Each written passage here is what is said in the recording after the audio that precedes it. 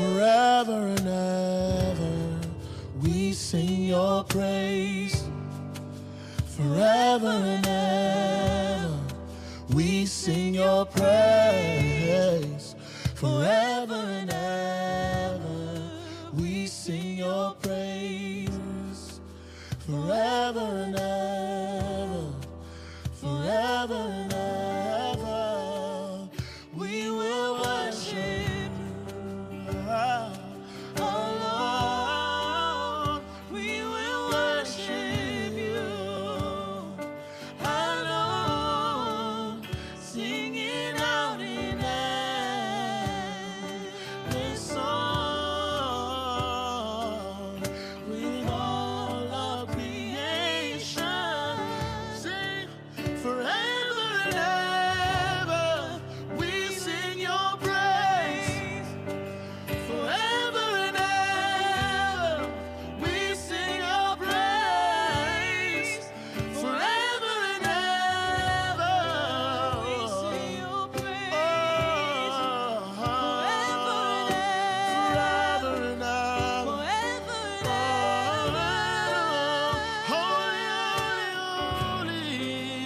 holy, holy, holy is the Lord God Almighty. Is the Lord God Almighty. Worthy, worthy, worthy. Worthy, worthy, worthy. Yes, Lord. Is the Lord God Almighty. Who was and is and is to come. Is the Lord God Almighty. Holy, holy, holy, holy, holy, holy, holy is the Lord God Almighty. You are seated. Is the Lord God Almighty. Forevermore. Worthy, worthy, worthy. Worthy, worthy, worthy. Is the Lord God Almighty. Is the Lord God Almighty.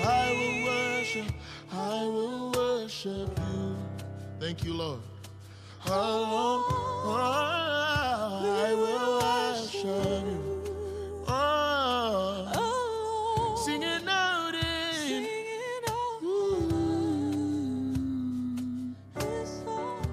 with all of creation. One last time. Forever, say, forever and ever, we sing your praise. Yes, God. Forever and ever, we sing your praise. Forever and ever, we sing your praise. Forever and ever, forever and ever. The sun and the moon rise to meet you. Oceans and land down below you.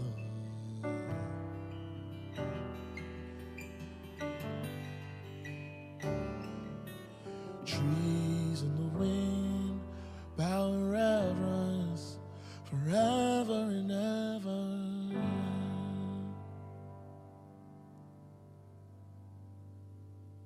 Thank you, Jesus.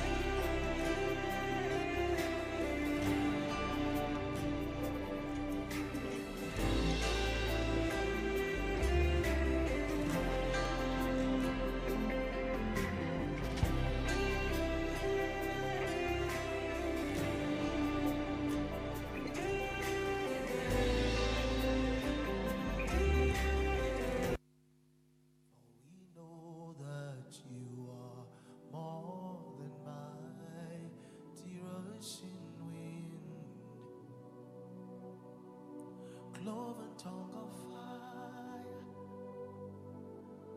born not us again. Orokabelia, in your covenant, Equanatuno Koikete, Eliamanduka Igemon and Jelefem, if you are known a cake,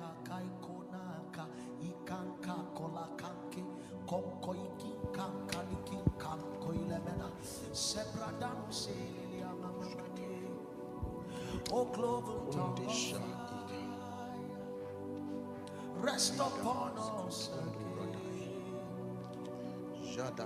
For we know that you are almighty.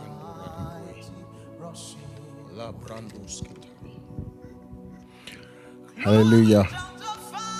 Hallelujah. Welcome to the Wednesday gathering. Welcome to Wednesday's altar, the quorum. We come together and we just worship the Lord and we do a deep dive into His Word.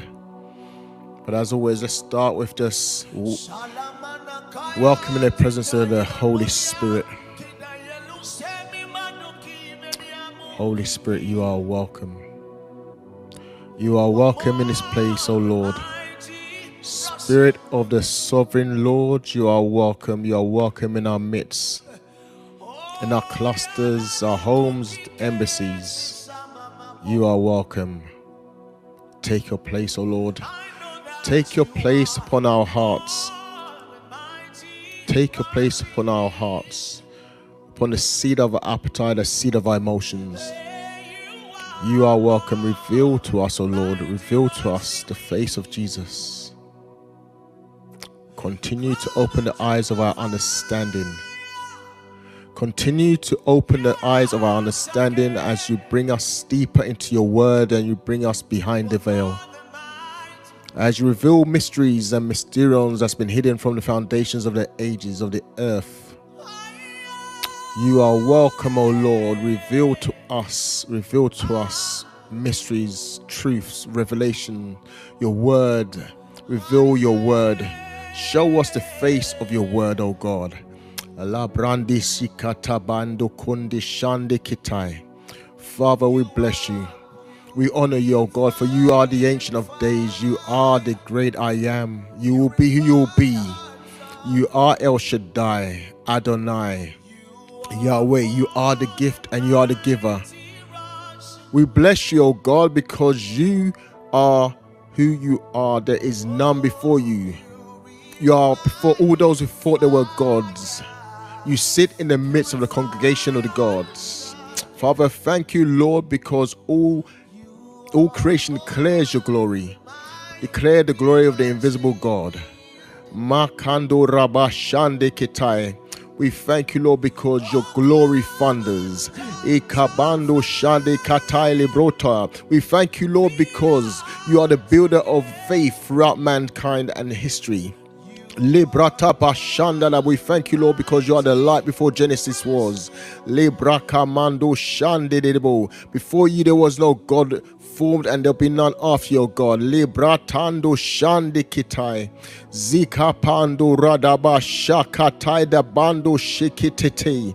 Rita Maluboshkatai Librakata Pandosha. Quicken us this evening, O Lord. Quicken us so we may call upon your name. Quicken us, O Lord. Manda Shatai Dobro. Spirit of the sovereign Lord, we have come to transact. Makatalaba, we come to prosecute. Librada Boshkata. We have come, O Lord, Librakata, to receive continued impartation. We are enlisted in your army, the end-time army, O God, your remnant.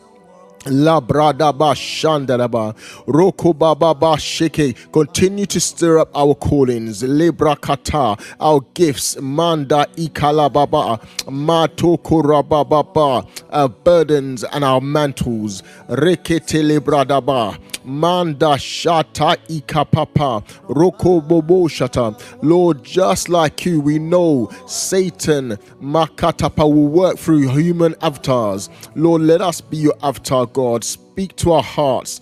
Teach us, oh God, how we hear from you in the diverse ways. Reveal, oh God, your will. Impute your will into our hearts. Write them on a tablet of our hearts, oh Lord.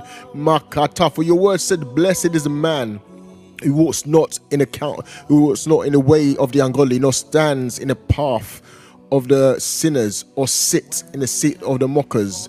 Lebrata, but blessed is the man who delights in the law of the Lord, who meditates on them day and night. He will be like a tree planted beside waters, and in due season his fruits will bloom. Father, this is our season according to your word. We are in your Boker. You spoke over kingdom culture, over prayer culture. This is our time, Lord. More so than ever, we need to hear you. So continue to reveal, continue to teach, continue to open up our spirit to understand, continue to hone our receptacles so we may understand the spirit, because your word says there are many voices in this world, oh God, and all are significant. Help us to discern when your spirit is talking to us and when it's our thoughts and when it's something completely other. Yadaba Shanda Kai Rakatondo Shakitai La Babando Shikite. Open our eyes, O Lord. Mande Shakatondo Rabba Radaba Kitete Boroskotai Librando Shande Kite Libra Manda Ikototonda Shakatai Rabababadosh Kitai Libra Kapapapa Shikitete Rabandosh Kata. So Lord, as we enter the final stages of this series on how to hear the verse of the Lord, we're asking, oh Lord, to reveal yourself, reveal Jesus, speak to our hearts. Let us come out of this mini-series much more spiritually aware, discerned than when we went in. This will change our lives. This will change our lives, oh God. There's no turning back. Let us be held accountable. Let us never be able to say we never knew God was speaking. We didn't know the Lord was speaking. Makatala brandoshkatai, lebando shikatai, lababando shikitete libra, likatai libra. In Jesus' name. Shaddai okabando shkitai, lata ikodaskotai, mando rotoskitata. Rabababando kitadoshkatai rete babando shikata mande ketoborokotai zida babababando shkata. We thank you, Lord, for the wisdom that's going to come through your set man of the house tonight, oh Lord. We thank you for the understanding. We thank you, Lord, for things that will be revealed to us. We thank you, Lord, that you're going to open and illuminate your word. We thank you, Lord, that you're going to speak plain, that there will be no parables, oh God, that we will understand, we'll be clear in our assignment, we'll be clear in our understanding, we'll be clear in who we are in Christ Jesus, we'll be clear in the things that we have access to in the Spirit. We thank you, Lord, because you have revealed that the supernatural is more real than the natural, that the intangible more real than the tangible, the invisible more real than the physical. So we thank you, Lord, that you're continuing to open our eyes, continue to open our hearts, continue to take us deeper into the Spirit, take us deeper, Lord. Labrakata, Lebrondoshkatai, Lebakotima Lubroskai, Mande Ketete. Your word says iron sharpens iron, oh God. Lebra Ikamalabashandukotai, Mande Ketete Brokotai, Mande Ketete Broko. Thank you for prepping us and making us aware, making us ready for when we encounter, when we engage Lebra Kata forces of the unseen dark world. Libra Ikamara, we will not be ignorant. Lebrokoto, we will not be like Job, totally unaware. Libra Mando Shkata. Thank you, O Lord, for teaching us to command our morning and shake the evil thereof. Libra Doshkata. Thank you, O Lord, for challenging us to speak to Pleiades, bind Atlas and lead Atlas and his cubs, bind Orion. Libra Kata, speak to constellations, speak to Mazzaroth. You told us, Lord, Libran Mandoshkatai, Libaba, command our reality. Jedeba Kotandosh, Kitando Rakatai, Labrande Ikato, Zibabando Shande Kitete Libro, Shakatando Kite Libro, Manda Yadaba Shande Debo, Shikitete, Rabashanda Dada.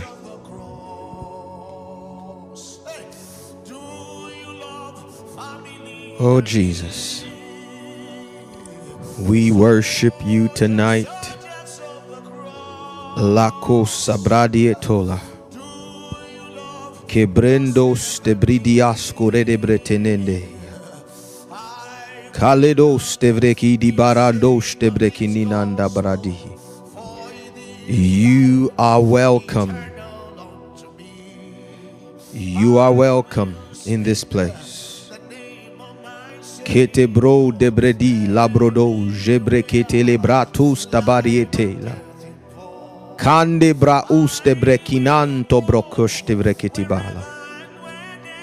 Nela kuriete baha. Nela kuriete balantos de bredi.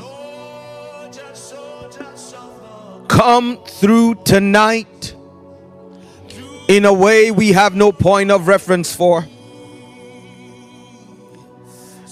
In a way we have no point of reference for.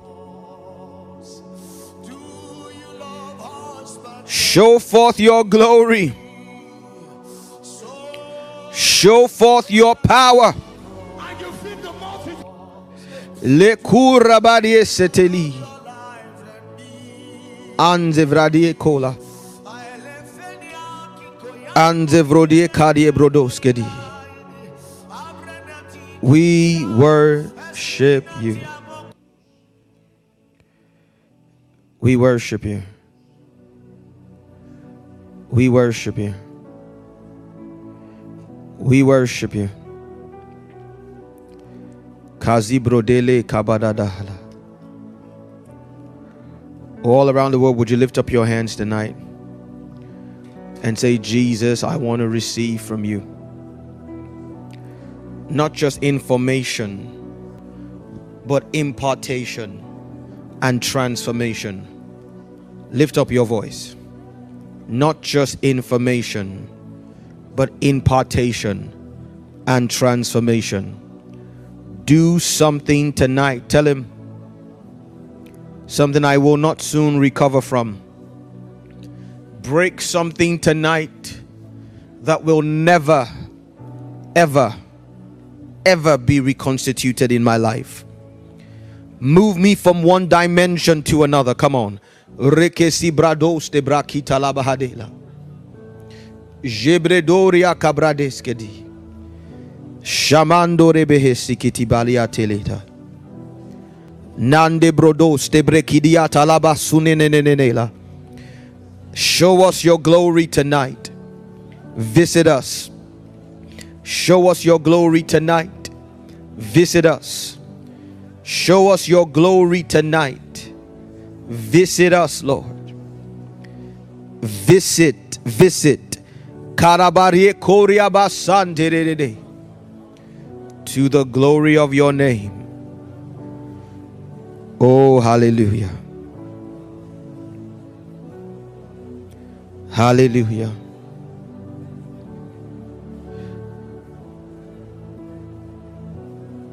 Jesus, would you come and sit in this room tonight? Beyond our wisdom, beyond our power and our insight, beyond our capacity to engineer,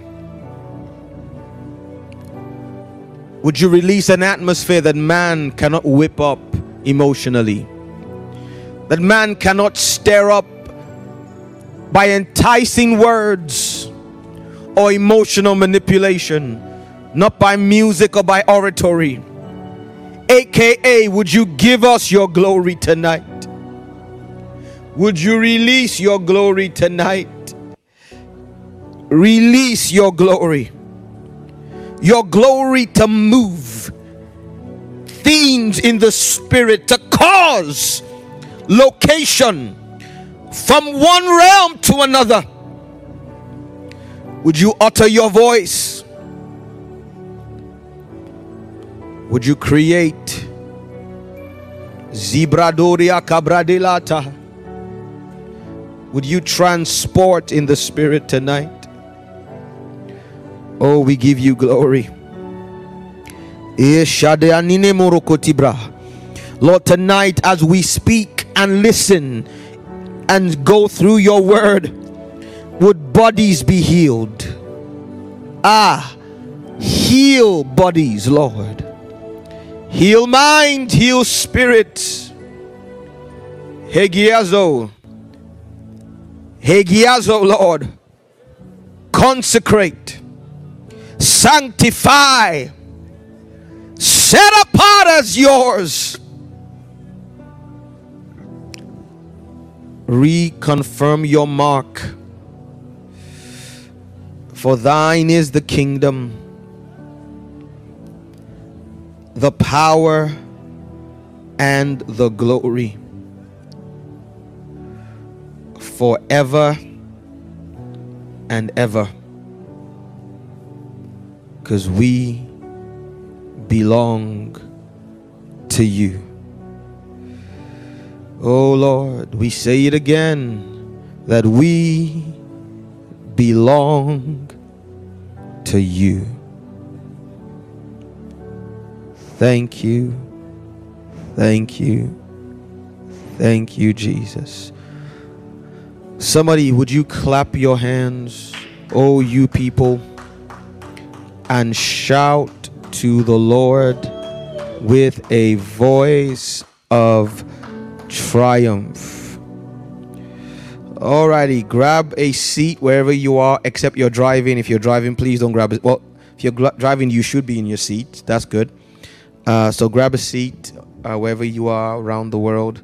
We are about to get into the word of the Lord. It's going to be rich and good tonight. I'm looking forward to a time and a half in the Holy Ghost. Hallelujah. Thank you, Lord. Alrighty. My name is Israel Olumide Isiave.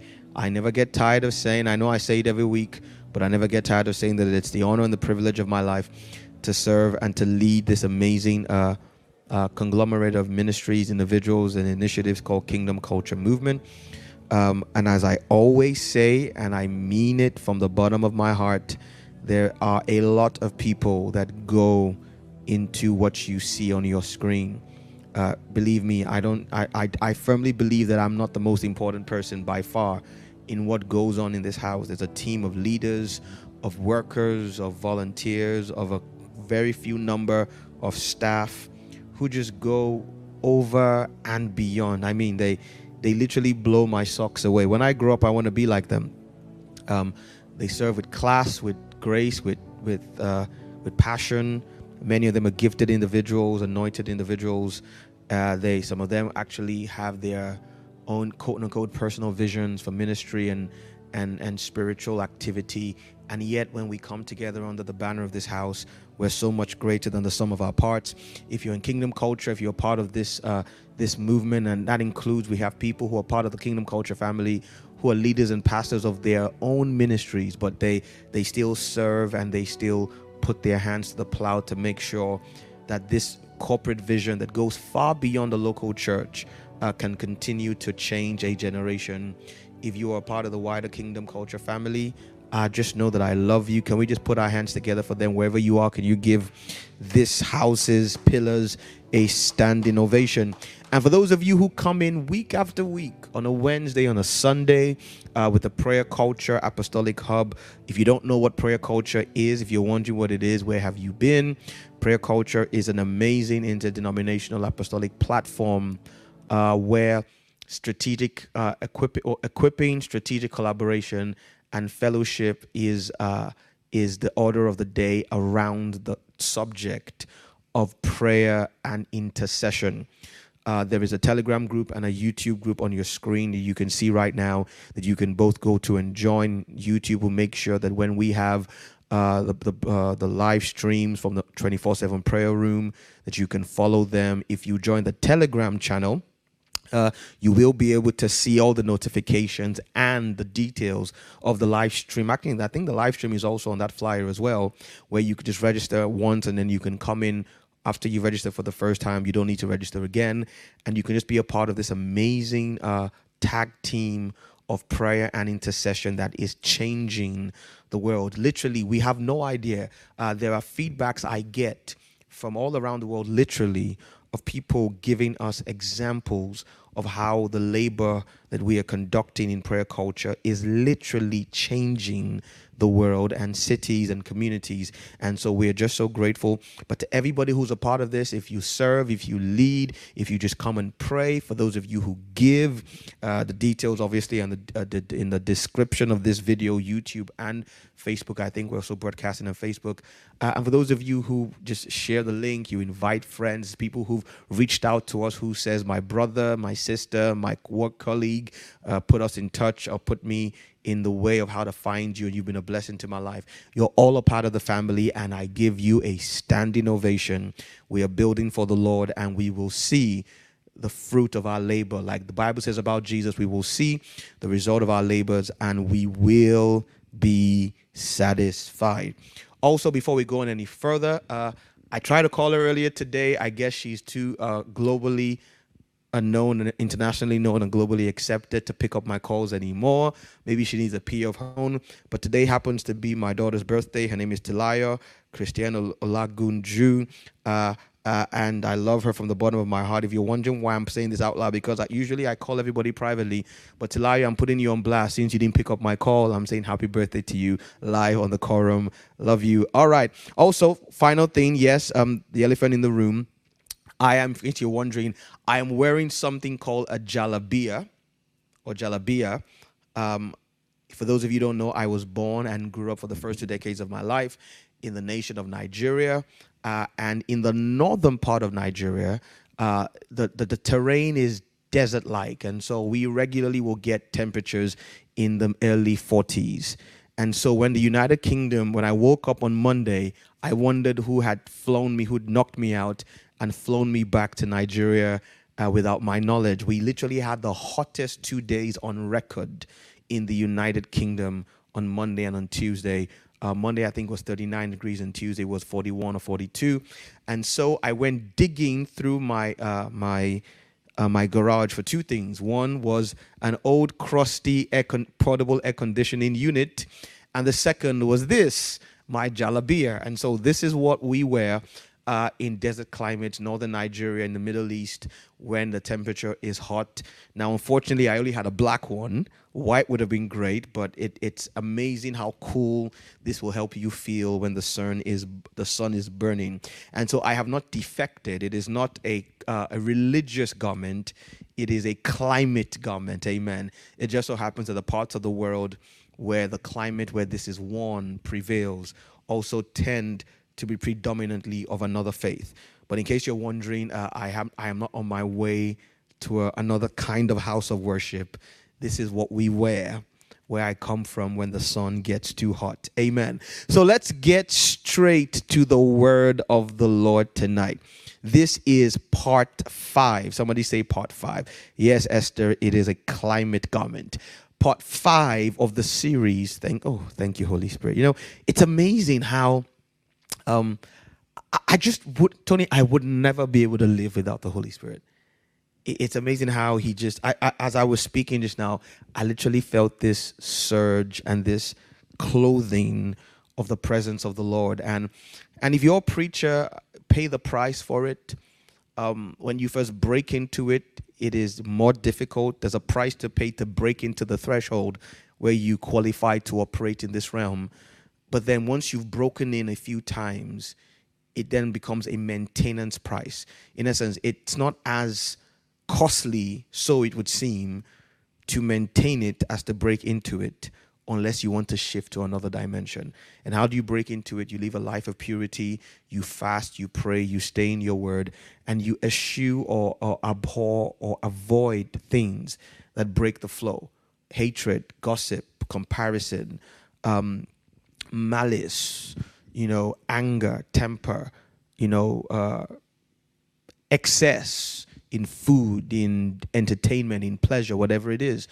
But when you walk with the Lord on a certain level, you just can't go back. And I want to just put it out on blast here before I carry on. Lord, I know that I am nothing without you. I have seen myself outside your grace, and it's not a pretty sight. Father, and I don't take it for granted how day after day, week after week, time after time, You envelop me with your glory, especially when I have the privilege to speak to your people in your name. To you be all glory in Jesus' name. But we're on week 5, dealing with how to hear from God. Now, weeks 1 to 3 were a foundation, or a context, I should say. We were given the context of how to hear, or the context of what hearing from the Lord is all about. Now, for those of you who were not there on week 1, I want to repeat the 5 goals of this series.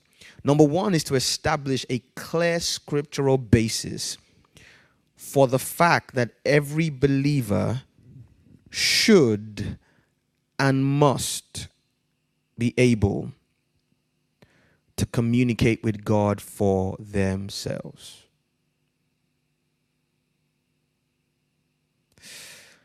I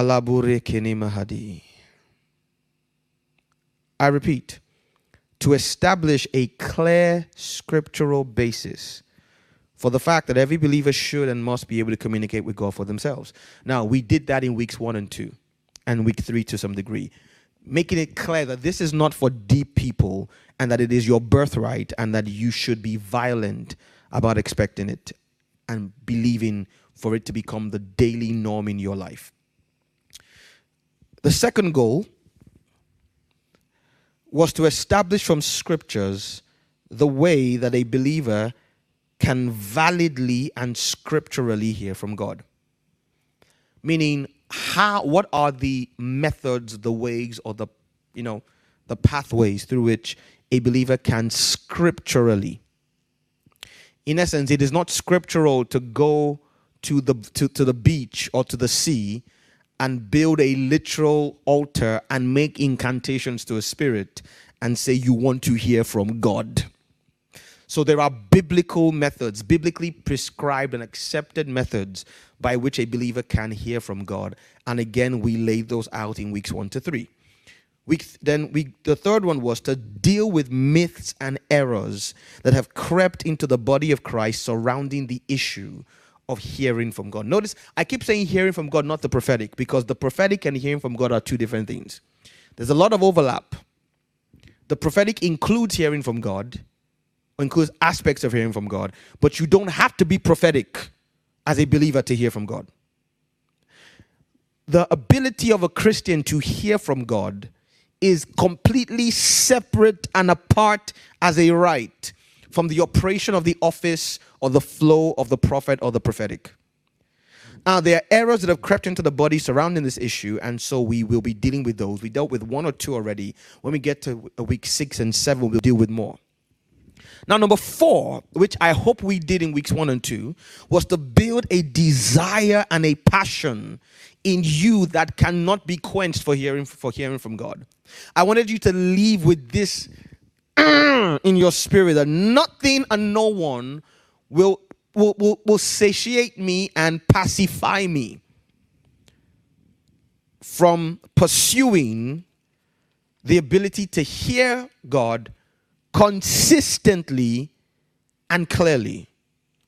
And then the 5th goal was not just to teach you about all this and to stir about this in you, the passion for all this, but to activate in you. Notice I said activate, not impart, because every believer at new birth, every believer is already equipped with everything you need to hear from God. Tony, there is no special impartation that a valid believer needs to hear from God.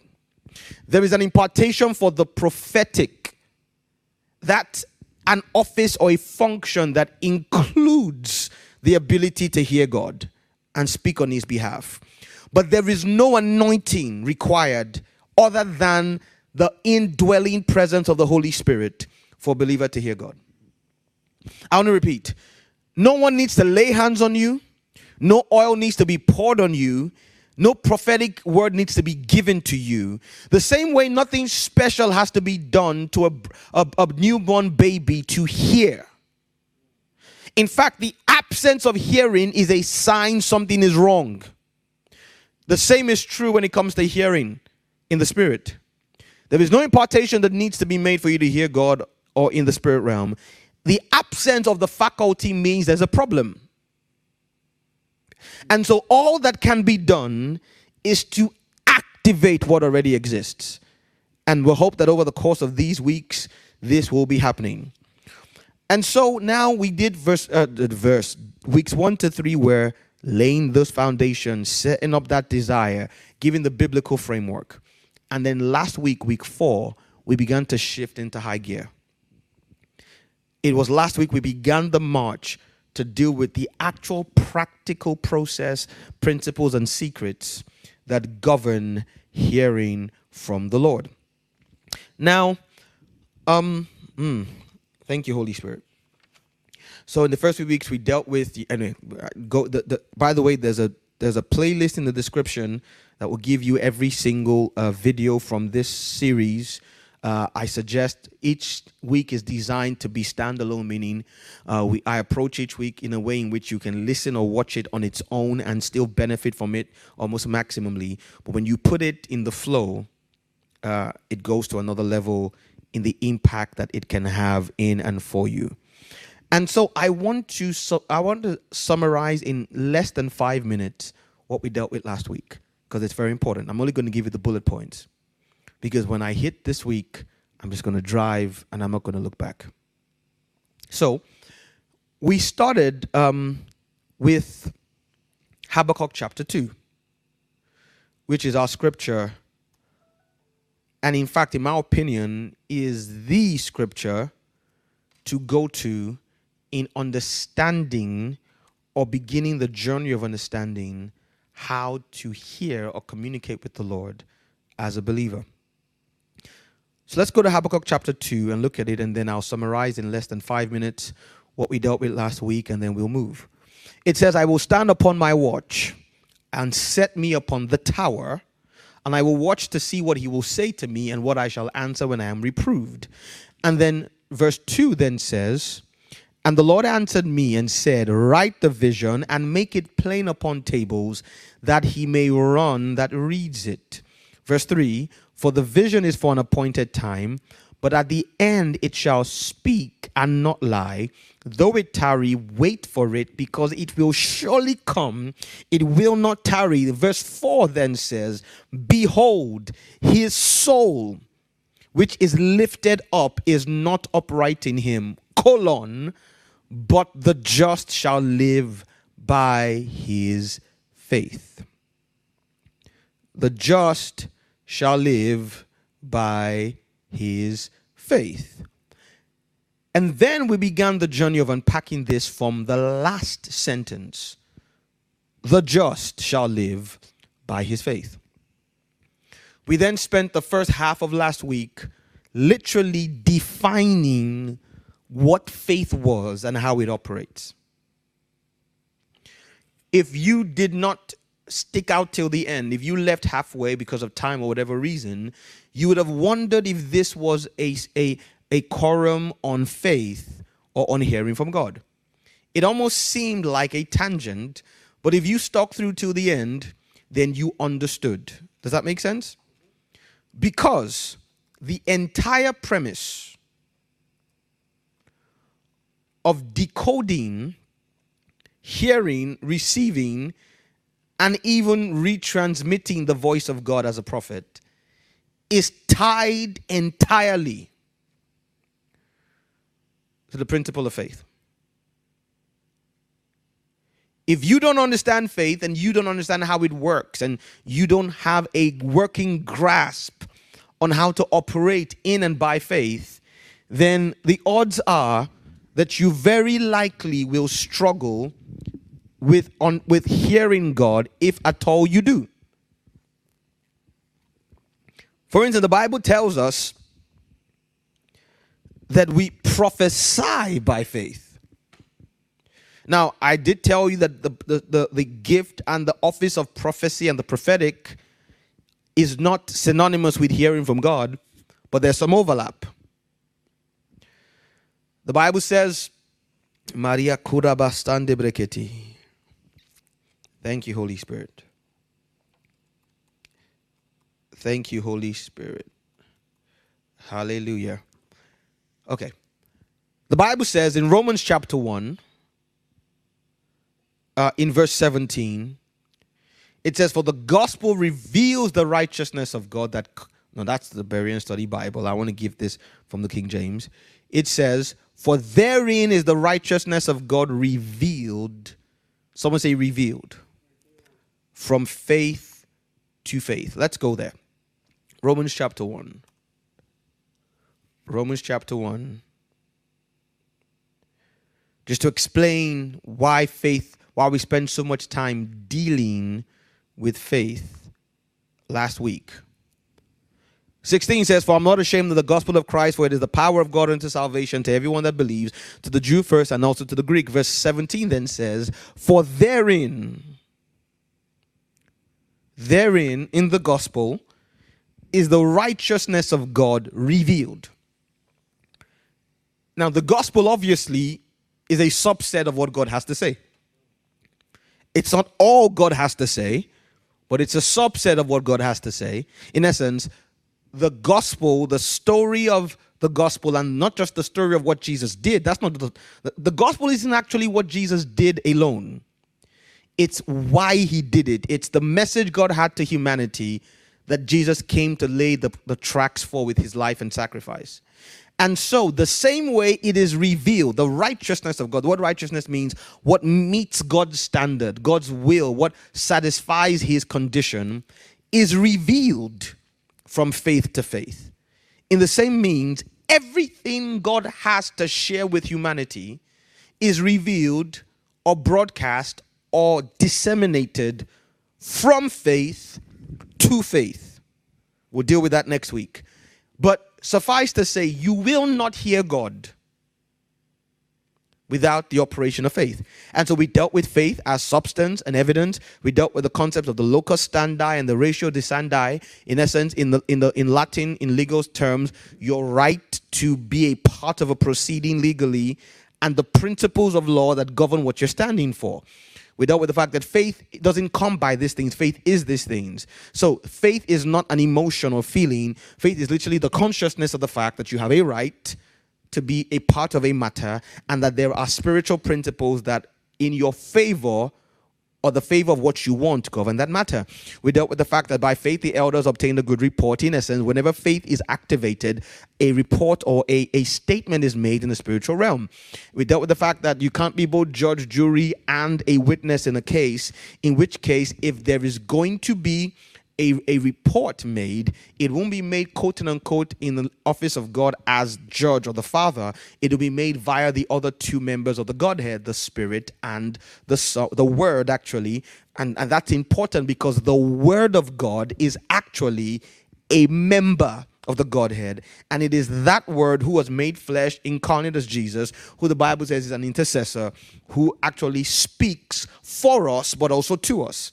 We dealt with this in week 1 and 2, that the book of Hebrews chapter 1 says, God in time past in many manners spoke to the prophets, our fathers, but in this dispensation he's speaking to us through his Son, who is that Word. We also dealt with the fact that, and very important, I've just really summarized an hour in that statement. We dealt with the fact that God doesn't speak to inform. Remember, Tony? He speaks to what we call create. Hebrews says we know by faith, so that's why faith is important. Faith makes us conscious of the fact that our worlds are framed by the Word of God. The word world is the word for seasons, aion. It means every dispensation of life. Today, this year, this decade, this century, this millennium, and even the concept of time within the wider flow of eternity. So every incremental block of time and season is framed. And we looked at the word framed. It meant to bound, or the boundary, the support, but also to initiate, but to complete, to furnish, to staff, to provide for. In essence, every season of life or reality is both created by the Word of God, but also has its supply for God's will met by the Word of God. And so God doesn't speak to inform.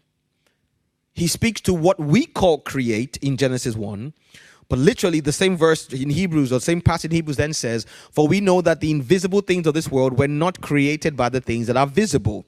Even God's eternal power and Godhead. In essence, what we call creation is God moving an existing reality from the realm of the unseen to the realm of the seen.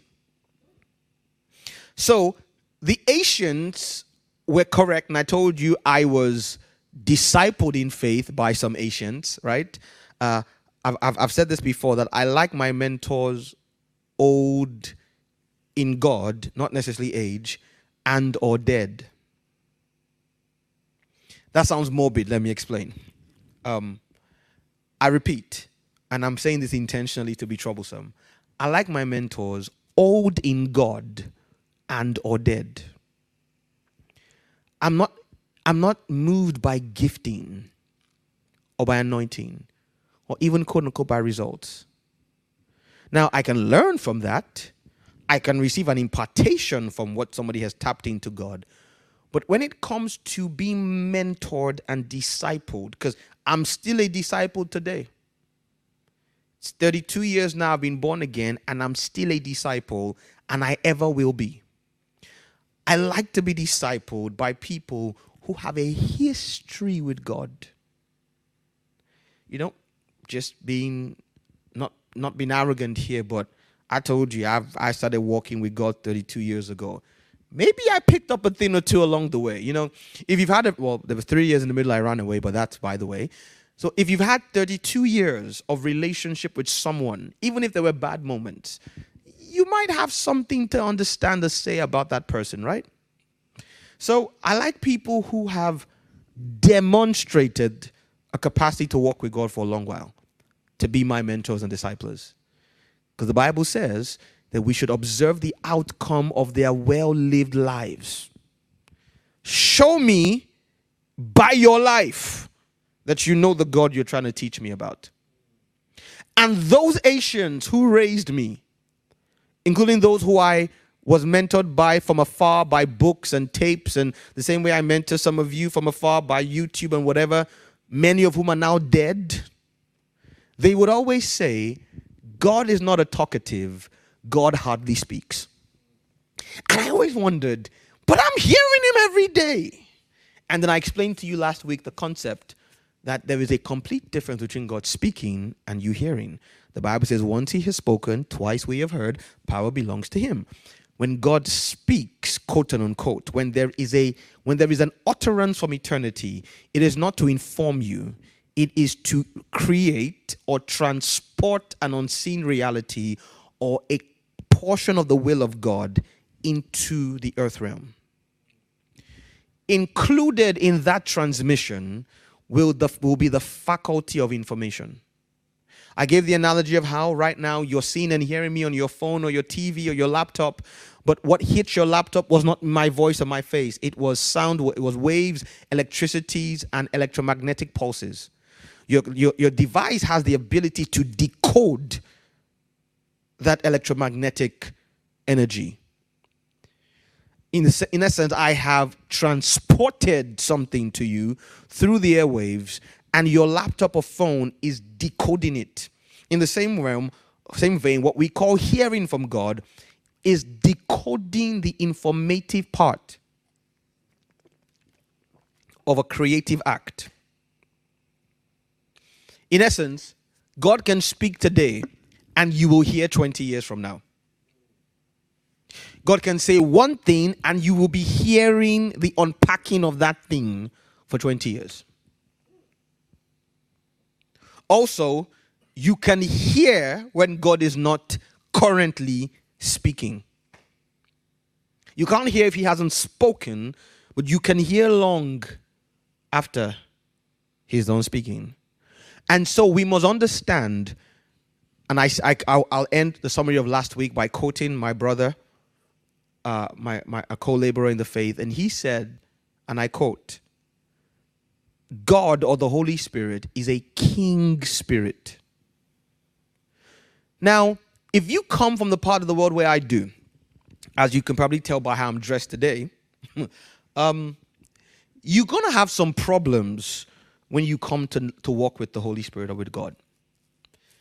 the benefit is growing up in Africa and in Asia, we are oriented to be sensitive to spiritual things. True?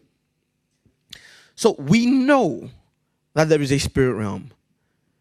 Now, there's a new generation of Africans who live on the continent but literally have been raised by the West via media, technology, and culture. They're the ones who are atheists. More power to them. Go and live in the parts of the world where okay, let's put it this way. I was born in a city called Ibadan. Ibadan is a city, but it was then what you would call a town today. In essence, when I was born, right, decades ago, the level of cosmopolitization, if that's a word, I know it's not, was on par with what you'd call a town today. I then spent the first year of my life, I was born in Ibadan, I was a few months old when I was relocated from the city of Ibadan to the town, or the then village town, but again, in today's language, it would be a village, called Ijebu Igbo. Somebody say with me in the comment section, Ijebu Igbo, Ijebu space Igbo.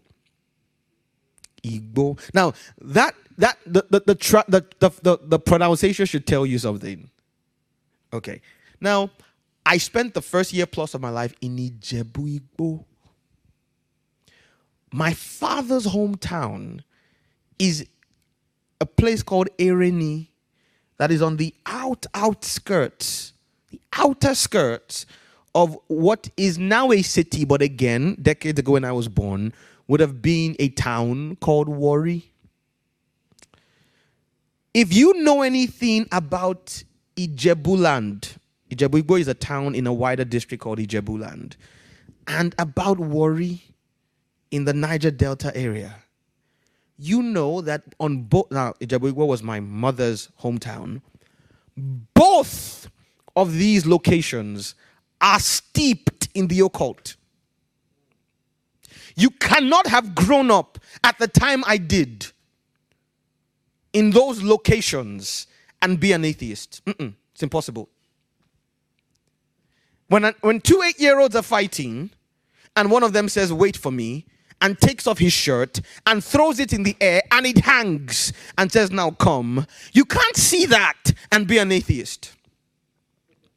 When a woman in the market you have an argument with tells you, when she literally takes out her breast and curses you and says and makes a pronouncement on you, and you wake up the next morning and what she has said starts to happen, you are literally losing your sight. And you need to go back to her to plead with her for mercy and lie down on the floor and call yourself a stupid boy and say, and you usually would tell her, "Mommy, forgive me. I don't have sense. My parents didn't raise me well, or they did and I didn't listen. Please have mercy." And the whole of your family has to go to apologize. And then she takes out the same breast and says, "Okay, it will be well with you." And you wake up the next day and your eyesight returns. Tony, nobody needs to tell you there's a spirit realm.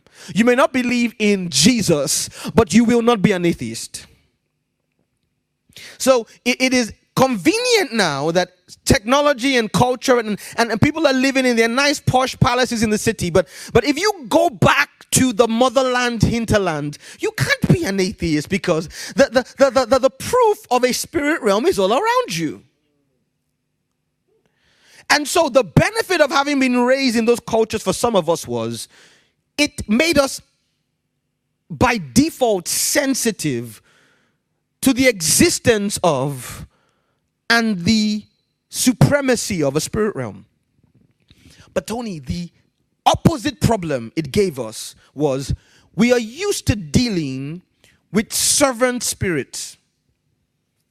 Many of the so-called gods we claim in the African and Asian pantheon are the kind we can give instructions to. Because these gods literally are just facades for demonic spirits. And demons by nature are servants. Demons are different from fallen angels. I think I've dealt with that years ago. Maybe we'll come back and do it again in the quorum. But just know they're different. But they have one thing in common. The word angel means Malachi, messenger. A demon, disembodied spirit. They came from somewhere, not the fallen angels. We'll talk about that. It has to do with the Nephilim and the flood. And they themselves too are spirits. In essence, they are, according to the Bible and Hebrew texts, are offsprings of fallen angels in disembodied bodies. They have one thing in common. They take instructions. So you can send an angel or a demon on an assignment. If it's an angel, it has to be by God's will. But they take instructions. Lucifer, Satan, all the fallen angels were all once angelic members of the angelic host. They take instructions.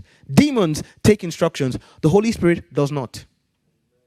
You cannot instruct the Holy Spirit. And that is one of the biggest problems many African Christians have with God. Because we want a genie we can rub on our time, our agenda, right? And according to our, what's what I'm looking for now? Not behest, there's a word I'm looking for. Our, whatever it is. We are the initiators of the agenda. Tony, God via the Holy Spirit is not like that. He's a king spirit. He gives instructions. He doesn't take them. The Bible says Jesus had to humble himself into a servant when he came into the earth. He said he humbled himself, meaning to be a servant was outside his pre-incarnate nature, because God is no one's servant. And so, Tony, when it comes to hearing from God, God does not speak at your behest. No. He doesn't talk just because you want him to talk. If we share the grace now, this should change your life. We can end here, and your life will never be the same. You don't bully or manipulate God into speaking. The Bible says where the word of a king is, there is power. The same God who said he will judge you for idle speech will not himself participate in idle speech. Now, so remember I said there's a difference between God speaking and you hearing. For God to say something, it means there is a reality, a judgment, good or bad, a decision, something of substance that the heavenly realm is seeking to transport to the earth realm. And as a result, oh, by the way, I forgot to tell you, now would be a great time to hit the like button and share this link so YouTube can do some free evangelism for us. Every time you hit the like button, every time you share the link with someone, YouTube puts it in a stranger's feed that you don't know. And also every time you subscribe, it says, okay, more people need to see this. So do that for me right now. But like I was saying, every time God says something, it's because there's something to transport, aka create, from the unseen realm to the seen realm.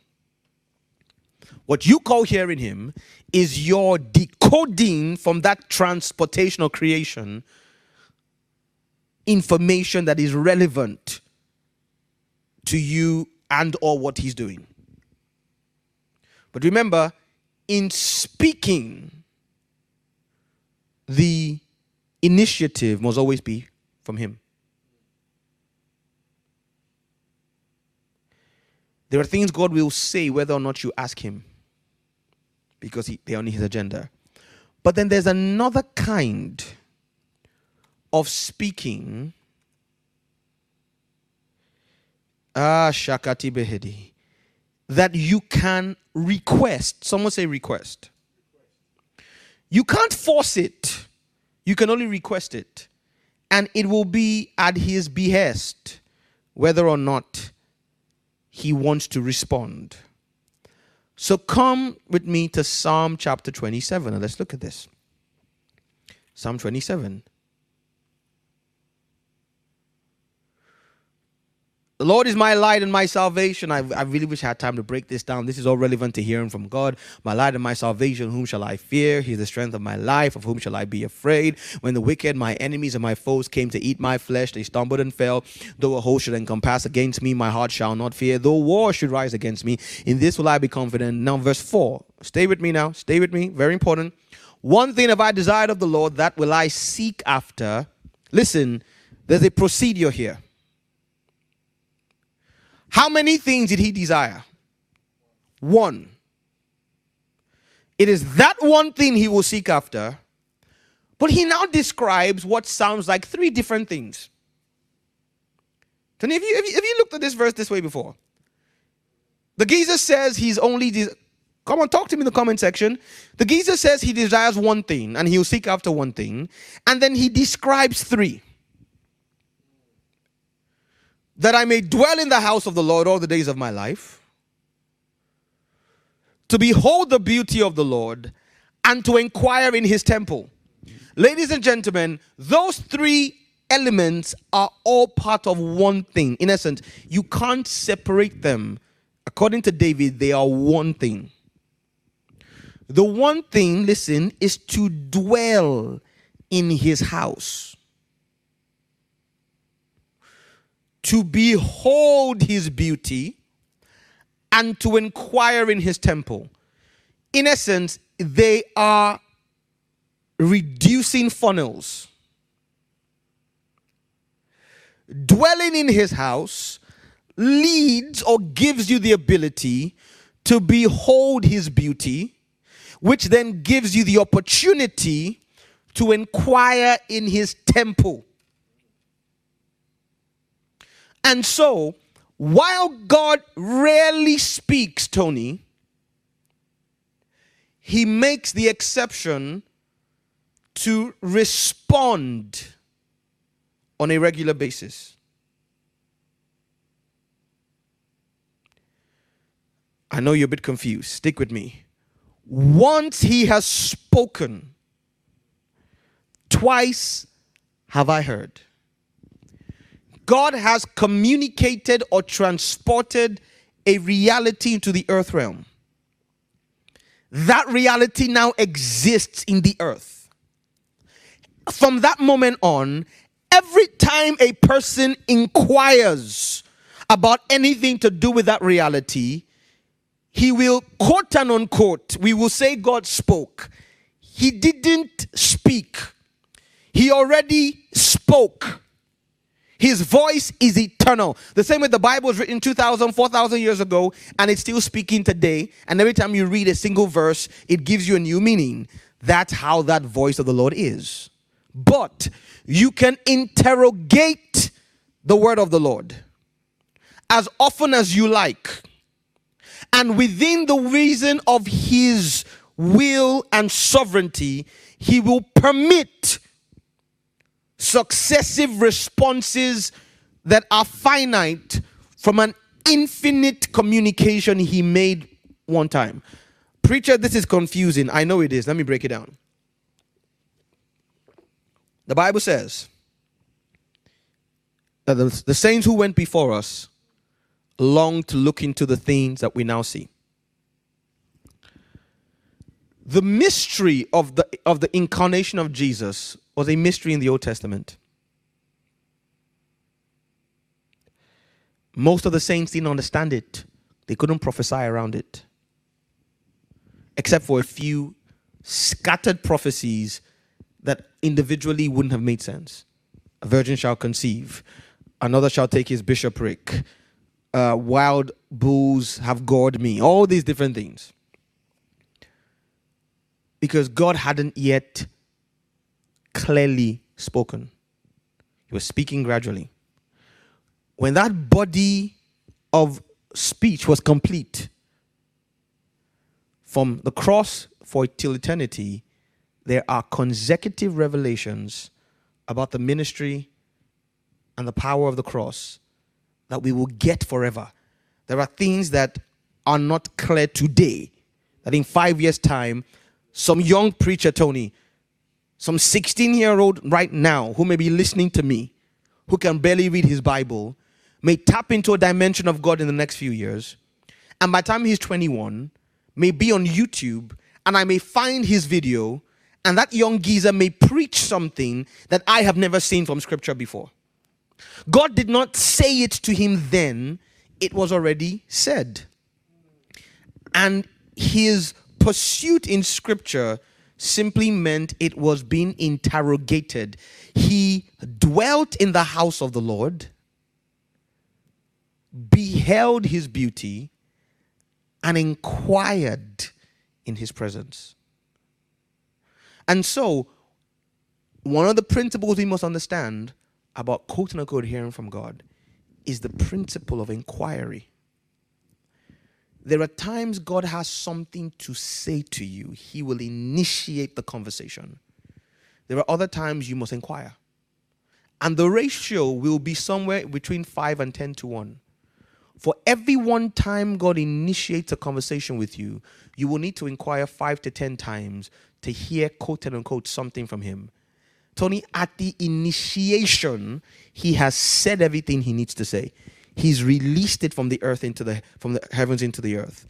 It may take you time to unpack by successive inquiry what he has released. And notice, David teaches us, before you can inquire, you must have sought after the fact that you will dwell in his house. Which house? Not the physical building. The Bible says our bodies are the temple of God. But not everybody is an active temple of God. It means I must have surrendered my life as a temple, either instantaneously or consecutively. In essence, I can consecrate now and hear something from God and not hear another thing for another 10 years. But if I live a life of constant consecration where I am conscious constantly of my body as his house, my life as his dwelling place, then that's the first step in qualifying to inquire.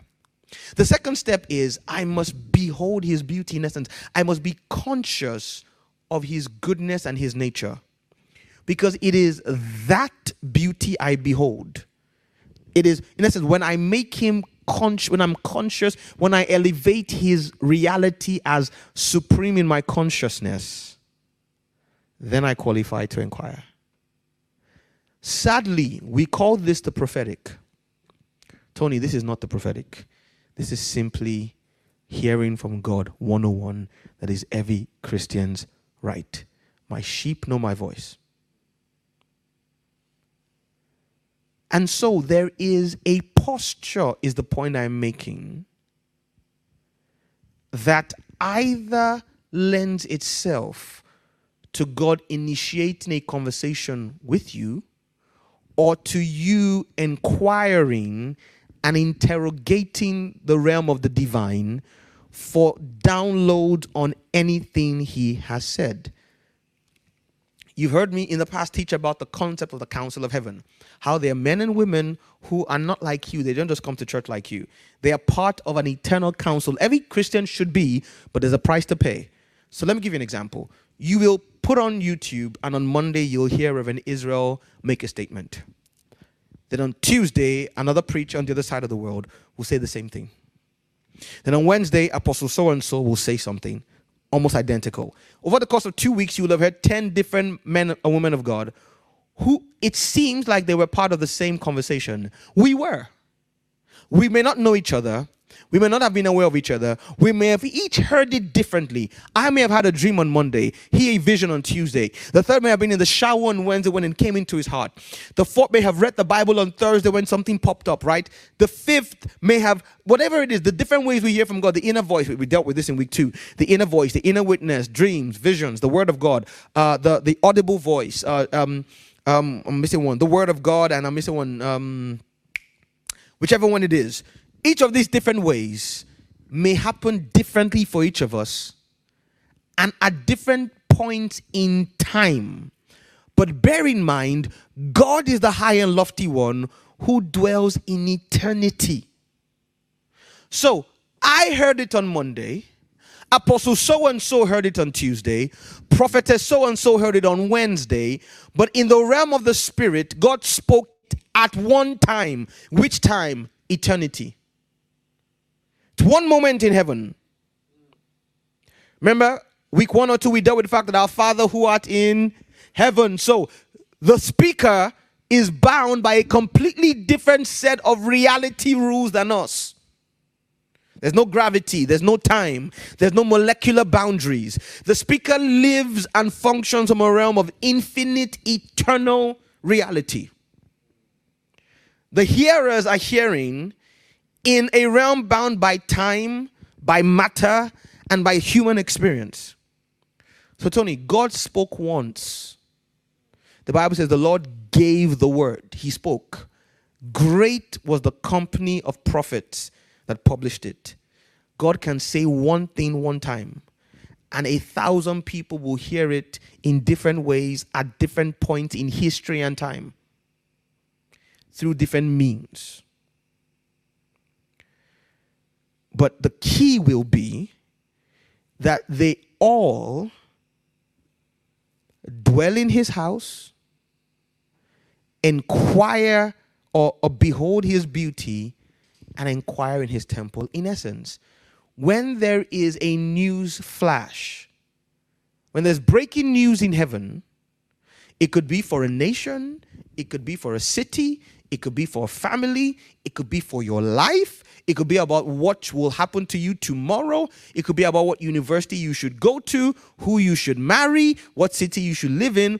Whenever heaven has something to say, whether it will initiate the conversation or you will inquire about something it has already prepackaged. Listen, if heaven has nothing to say, your inquiry won't help. You can only inquire about something God has said. You may not have heard it yet, but your inquiry means there's something to interrogate. Okay, remember, he dwells in eternity. There is a posture, a lifestyle, and that's why we keep begging you, pray, fast, don't go clubbing, don't listen to secular music, and then things that are really sin, like don't fornicate, don't watch porn, because these all have the effect of kicking you out of his house. Or should I say, kicking him out of yours. I want to dwell in his house.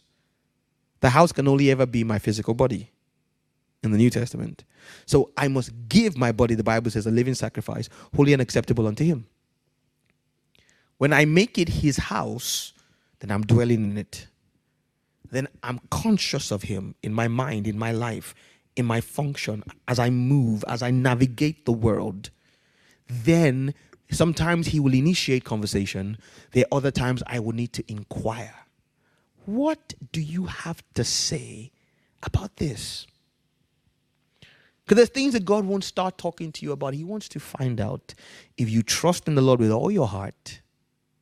Remember Proverbs 4? In all your ways acknowledge him and lean not on your own understanding. You see how it works? All your ways acknowledge. What's that? Behold his beauty and lean not on your own understanding. Inquire in his temple. God, what do you have to say about this? Now, you don't necessarily have to verbalize it, Tony. If you live a life that your subconscious perspective is, what would God have to say about this? If you walk around day and night consciously or constantly conscious of the fact that God has a will and an agenda concerning everything, and so there may be something about this current season of your life or situation he has something to say, whether or not you verbalize it, that heart disposition in itself is inquiry. Because remember from week 3, how does Spirit speak? Sightings, knowings, desires, experiences, impressions, all these things are how a spirit, aka God, can speak to you. They're also how you can speak to a spirit, aka God.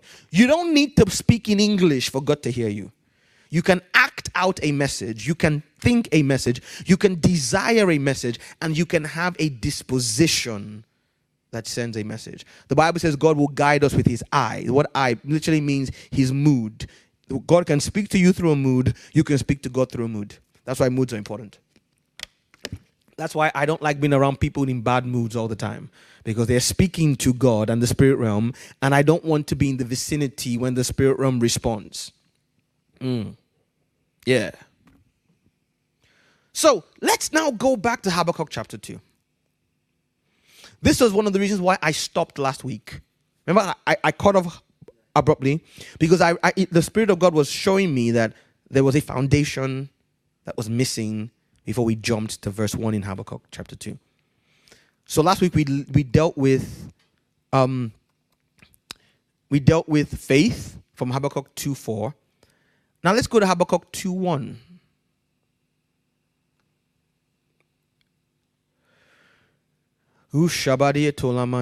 With the understanding we just laid out tonight. Esther, to God be the glory.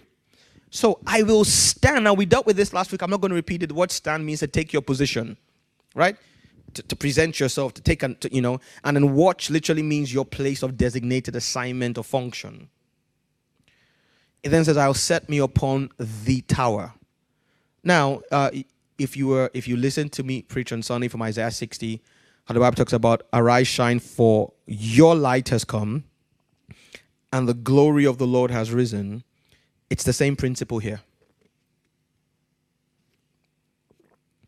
It is your watch, but it is the tower.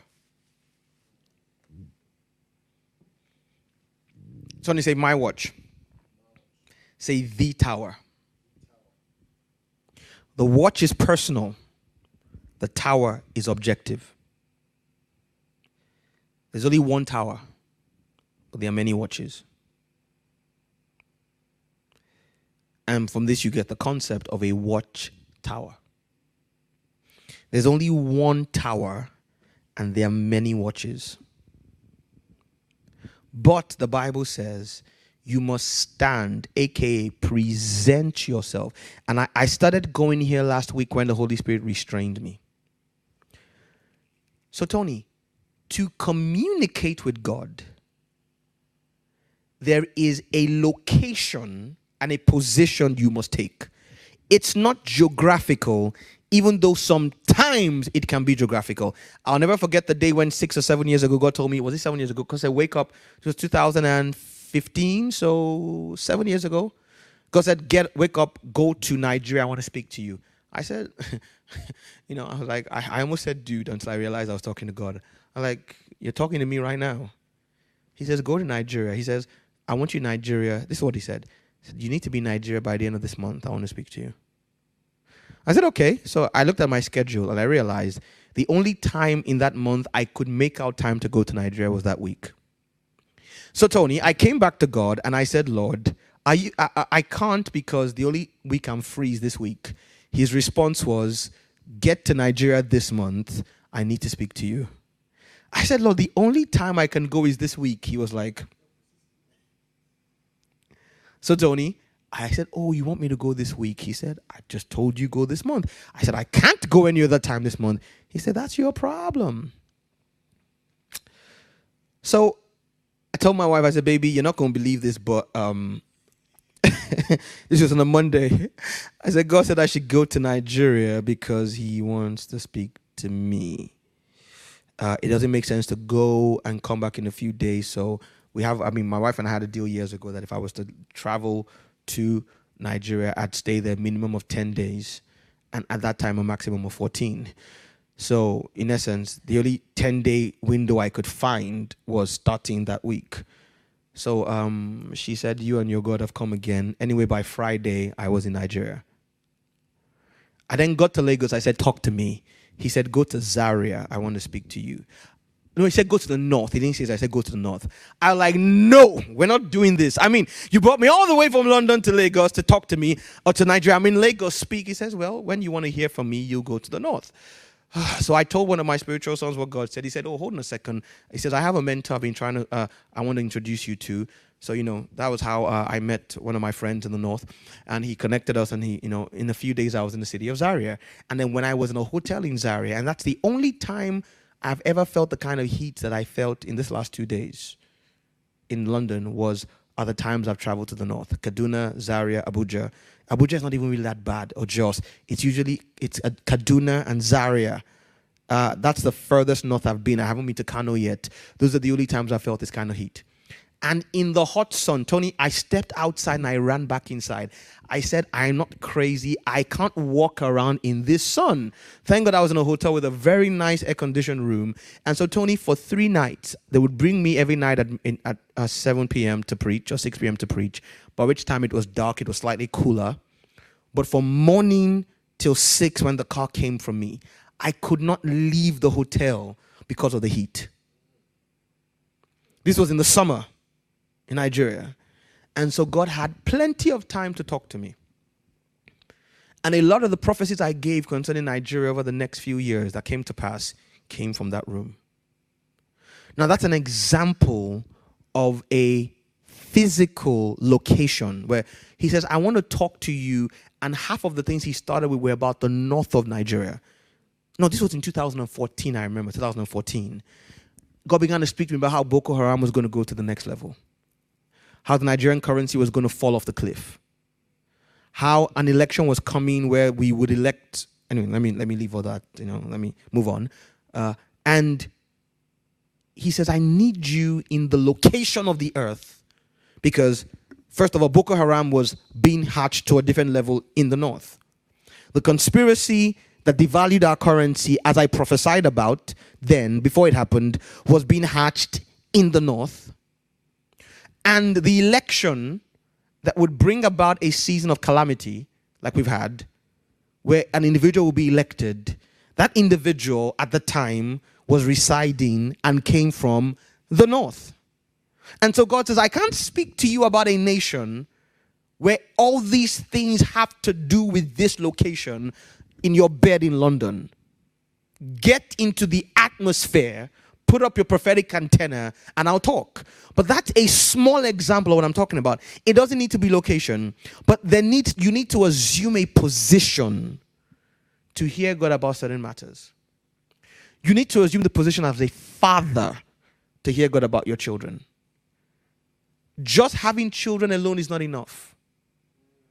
You must put on the disposition of a father, and then God will talk to you about children. You must put on the disposition as a husband, and then he will speak to you about your wife, or vice versa. This morning at 11 o'clock in the morning when I was praying, God told me, put on the disposition as a shepherd. And then he began to speak to me about kingdom culture. So there is your watch. That is a subset of his tower. There is an objective place in the spirit you must rise to. We saw that from Psalm 27. You must assume a position in God. But then after assuming that position, there is a subjective position you must assume about the matter for which you are inquiring. Does anybody understand what I'm saying?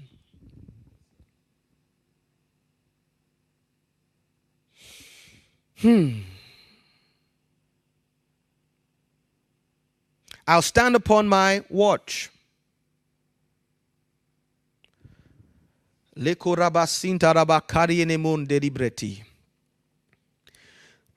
if you think I am stretching this scripture too far, thank you. You're just, the Holy Spirit, you're just the best. You're just the best. Okay, let's go. Thank you, Holy Spirit. Let's look at this from another perspective to give this even more clarity.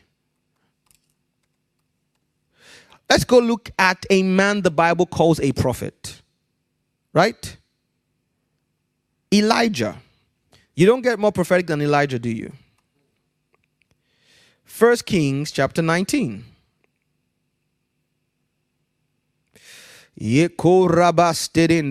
Glory to God, Holy Spirit. Thank you, Holy Spirit. Glory, glory, glory. 1 Kings chapter 19. You know the story in 18. Elijah had dealt with the prophets of Baal. He'd given them a whooping and all that kind of stuff. I'm going to need a charger here for this. He'd given them a whooping and all that kind of good stuff.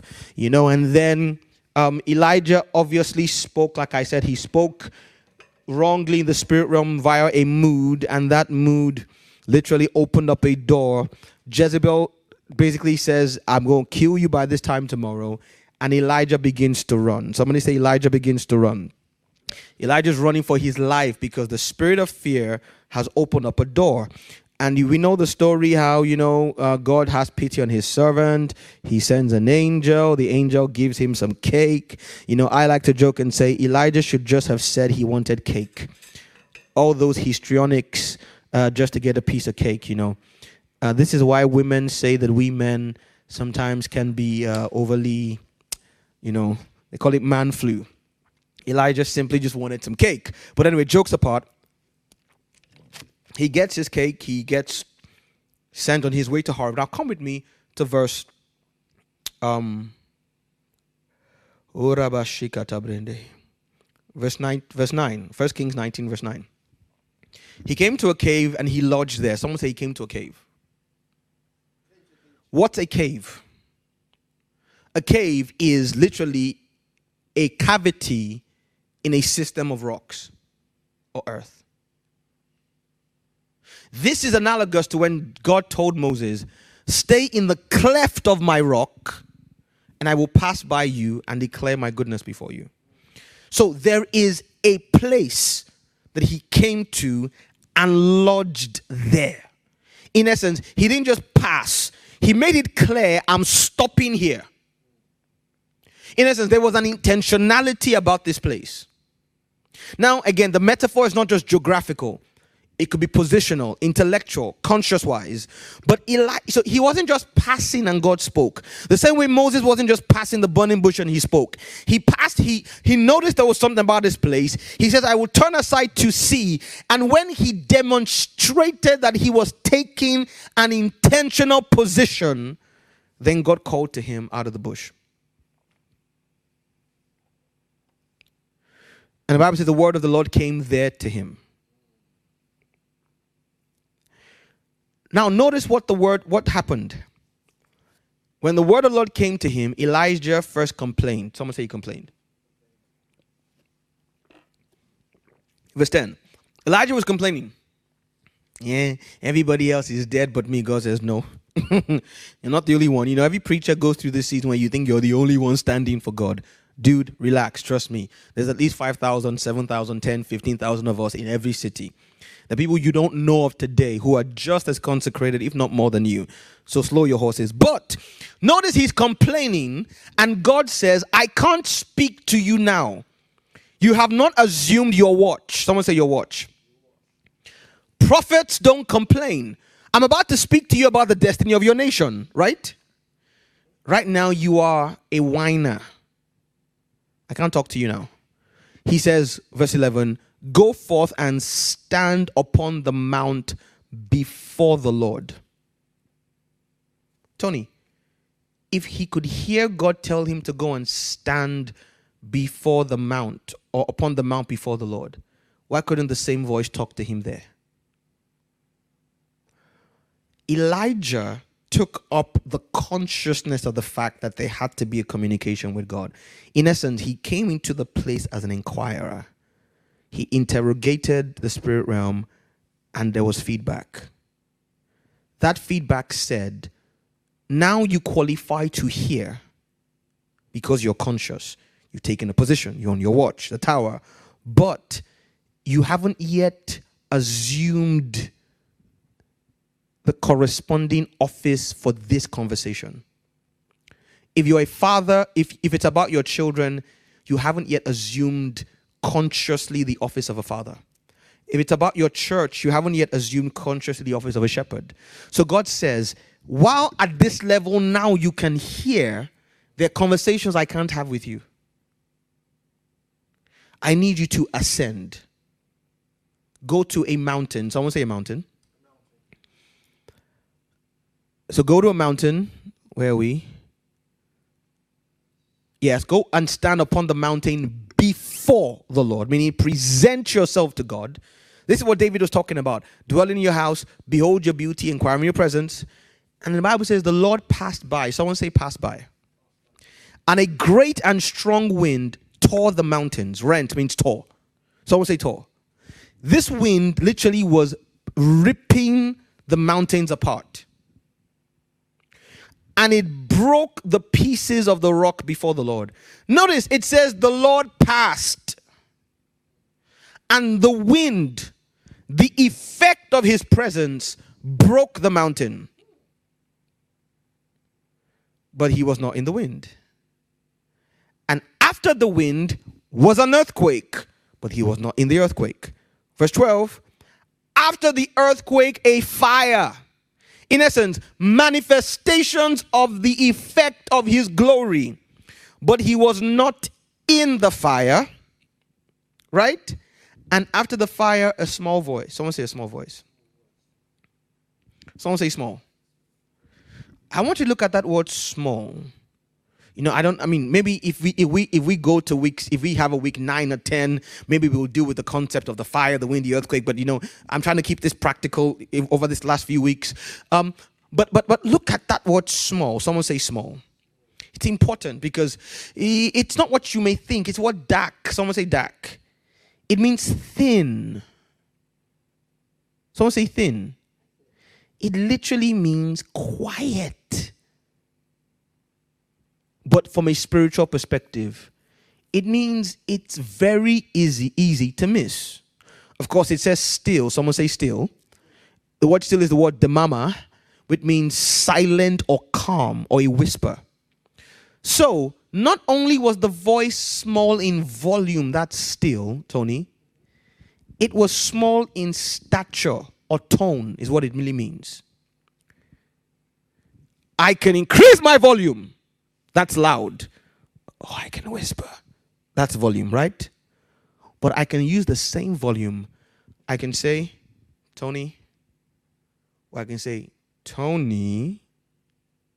Same volume, different tone, right? If I like, hey, Tony, what do you think? I just wants to chat, right? If I say, Tony, what do you think? What have I done? Right? Okay. So, still was volume, small was tone. Not only was it quiet in terms of volume, it wasn't imposing. It was the kind of thing you would ignore if you didn't know better. And it was so, listen, when Elijah heard it, he wrapped his face, his demeanor, his focus, his priority, his agenda, his essence in what? His mantle. What mantle? I'm a prophet. Elijah said, so I'm going to be conscious of the fact that I'm a prophet. And he went out and stood in the entrance of the cave, and there came a voice unto him. And then God began to talk to him. Notice in verse 14, he still repeated the same complaints. But this time, God had a conversation with him. Why? Because this was the prophet. That was the man.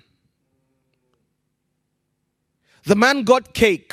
The man got instructions on how to move to the next level in hearing God. But when the prophet arrived, God said, let's talk about the nation. In the same way, the man can get certain things. Only the Father hears certain things. The Christian can hear certain things. Only the priest. Same person. The Bible says we're called to be kings and priests. They're conversations you want to have with God. And God is saying, you don't qualify in your current state. I'll talk to you when you wrap yourself in your mantle. AKA, stand, present yourself at your watch within the tower. The tower is objective. There are objective principles to being in the frame or state God will speak to you in, but there are also subjective elements. So, Tony, we all are at the same tower, but each of us has a different watch.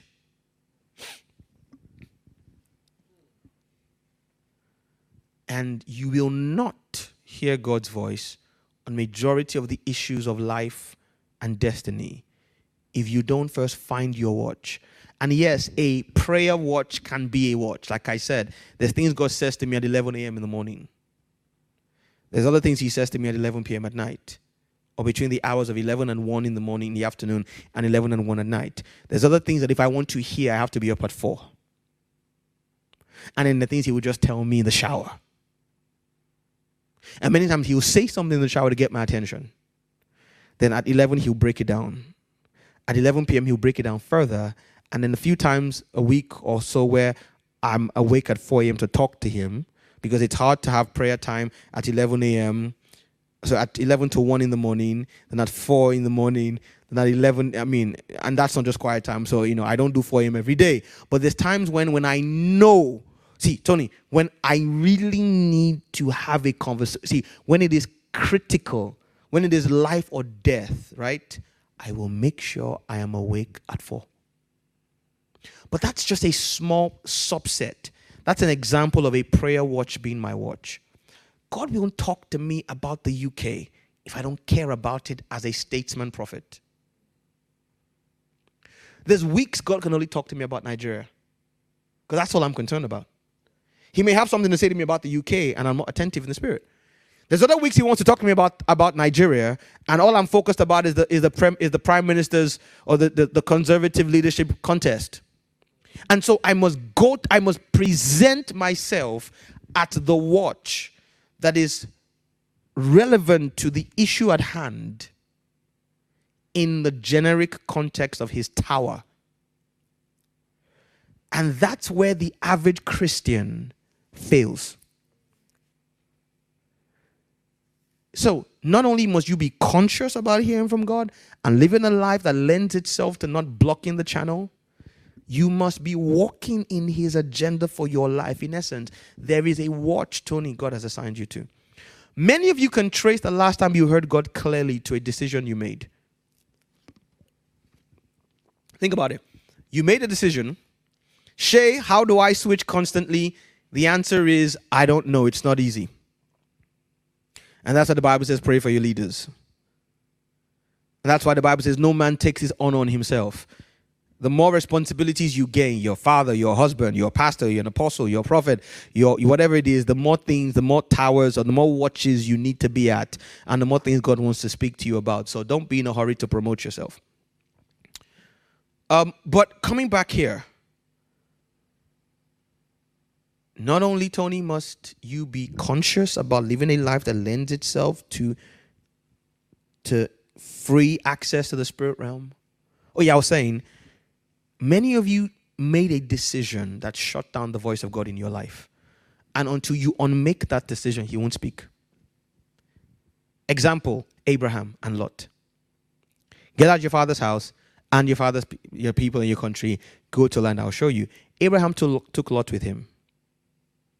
Right? There's no record of God talking to Abraham anymore until the day Lot left. The night Lot left, God says, aha. Remember, God is in eternity. 2022 is the exact same time to God as 2012 and 2032. You're the one who doesn't have time. You will grow old and die. As you know, Christy and I like to joke about, the immortals have time. Spirits are not in a rush. Because what was 10 years for you was a second for them, if that. So, as far as God's concerned, he's literally speaking immediately after the last time he spoke.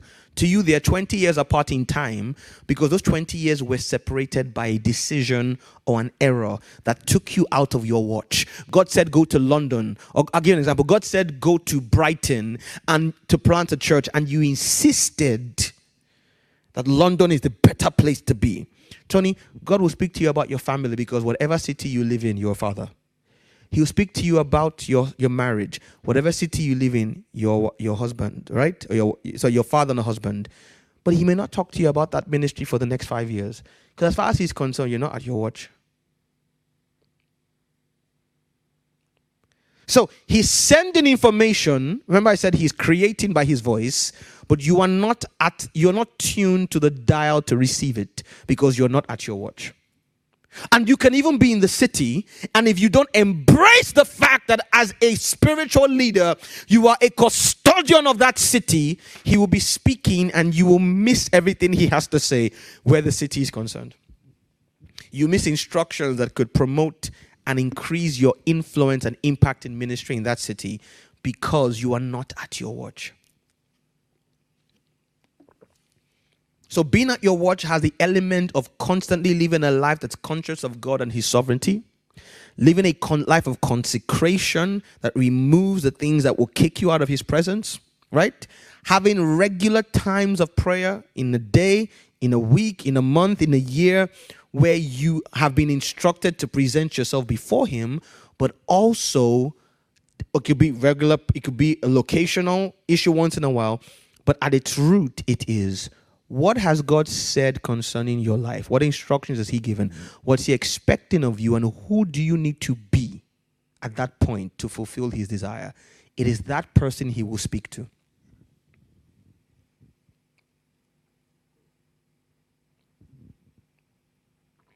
Are y'all with me so far? Stand at your watch. Let's keep going. He then says, let's go back to Habakkuk 2. Thank you, Holy Spirit. And I will watch. Someone say watch. Now, Tony, this is deep. And I'm tempted to stop here tonight because I don't know if I'll finish this one if I start. But first of all,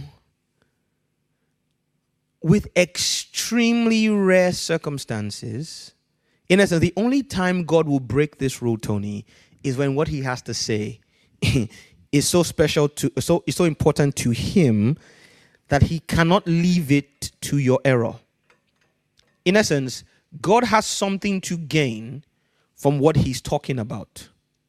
Other than that, you will not hear him if you're not watching. You need to watch to see. You need to be actively engaged in his will for your life, but also, Tony, you need to be conscious of the fact that there's something he has to say. And this is where faith comes in. You cannot hear. He will speak, but you cannot hear God without faith, because faith makes the assumption that there's something he has to say and that you will be able to hear him. So if you don't think you can hear God, the odds are you probably cannot.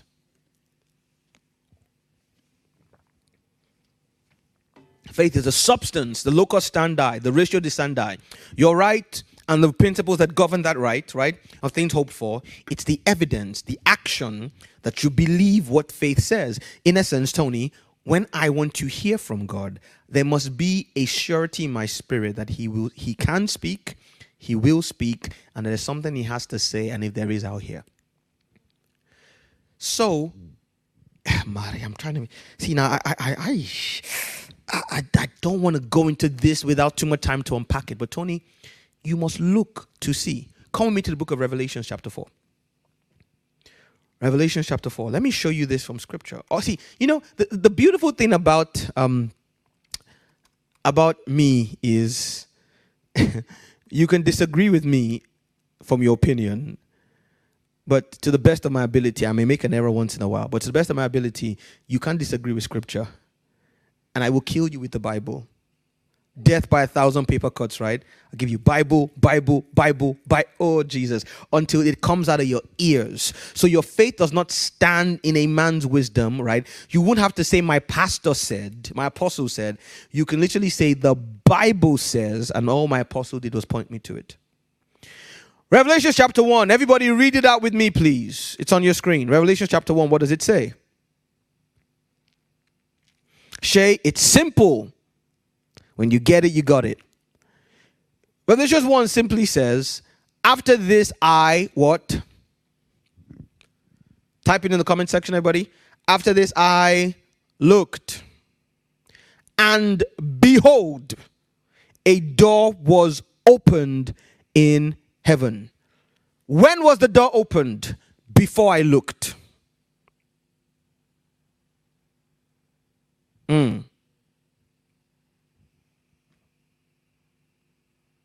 And I heard, as it were, the voice of a trumpet. I heard the first voice, which I heard, as it were, of a trumpet talking to me, saying, "Come up hither, and I will show you things which must be hereafter." Now we see the same principle that we just described. He did what? Looked. Did God tell him to look? No. If you don't believe me, let's look at the end of chapter 3. Let's see if there is any instruction at the end of chapter 3 to look. Remember, chapter 2 and chapter 3 were the words to the churches, the 7 churches of Asia Minor. So, chapter 3 ends with this: "He that has an ear, let him hear." That word "hear" there is active. It doesn't mean let him receive what he's saying. It means let him listen for. Hello? "He that has an ear, let him use it." And in the next verse, John says, after this, meaning after that sentence, "I looked." Now, we will see next week that you don't hear what God says, you see it. That's in Habakkuk chapter 1. But that's for next week. He looked. You don't listen to hear God, you look. And I don't just mean with your eyes. You can see with your ears. The point is, you're not looking for information, you're looking for a reality. The reality will download an information. Many times you see what God says. Habakkuk 2. Let's come back there. Revelation 4:1 says, "After this I looked." Someone say, "I looked." He had to look. Shay, it's exactly what happened when Moses turned aside. The bush was always burning. He had to, in essence, he had to get into the frame of. I said there's exceptions to this. There's times when God wants to say something so important that he will slap you in your sleep. But majority of the time when you want to quote and unquote hear God, you must look. In essence, you must turn your active focus in the direction of him with the expectation that if there's anything to be passed across, you will receive it. "I looked, and behold, a door was already opened." It then says, now, so Tony, why didn't the voice come until he looked and saw the door? The voice that then spoke to him, man, he'd just been dictated letters to churches. Couldn't the same voice have carried on talking? Why did it need him to look and for a door to be opened before the voice came? We've already explained the concept of standing at your watch. But then the voice then doesn't speak to him. What does the voice say? "Come up hither." In essence, there are dimensions we want to converse with you about you can't hear here. Again, we've just described about Elijah. Wrap your mantle, come higher for another conversation. So let's put this all together and go back to Habakkuk chapter 2.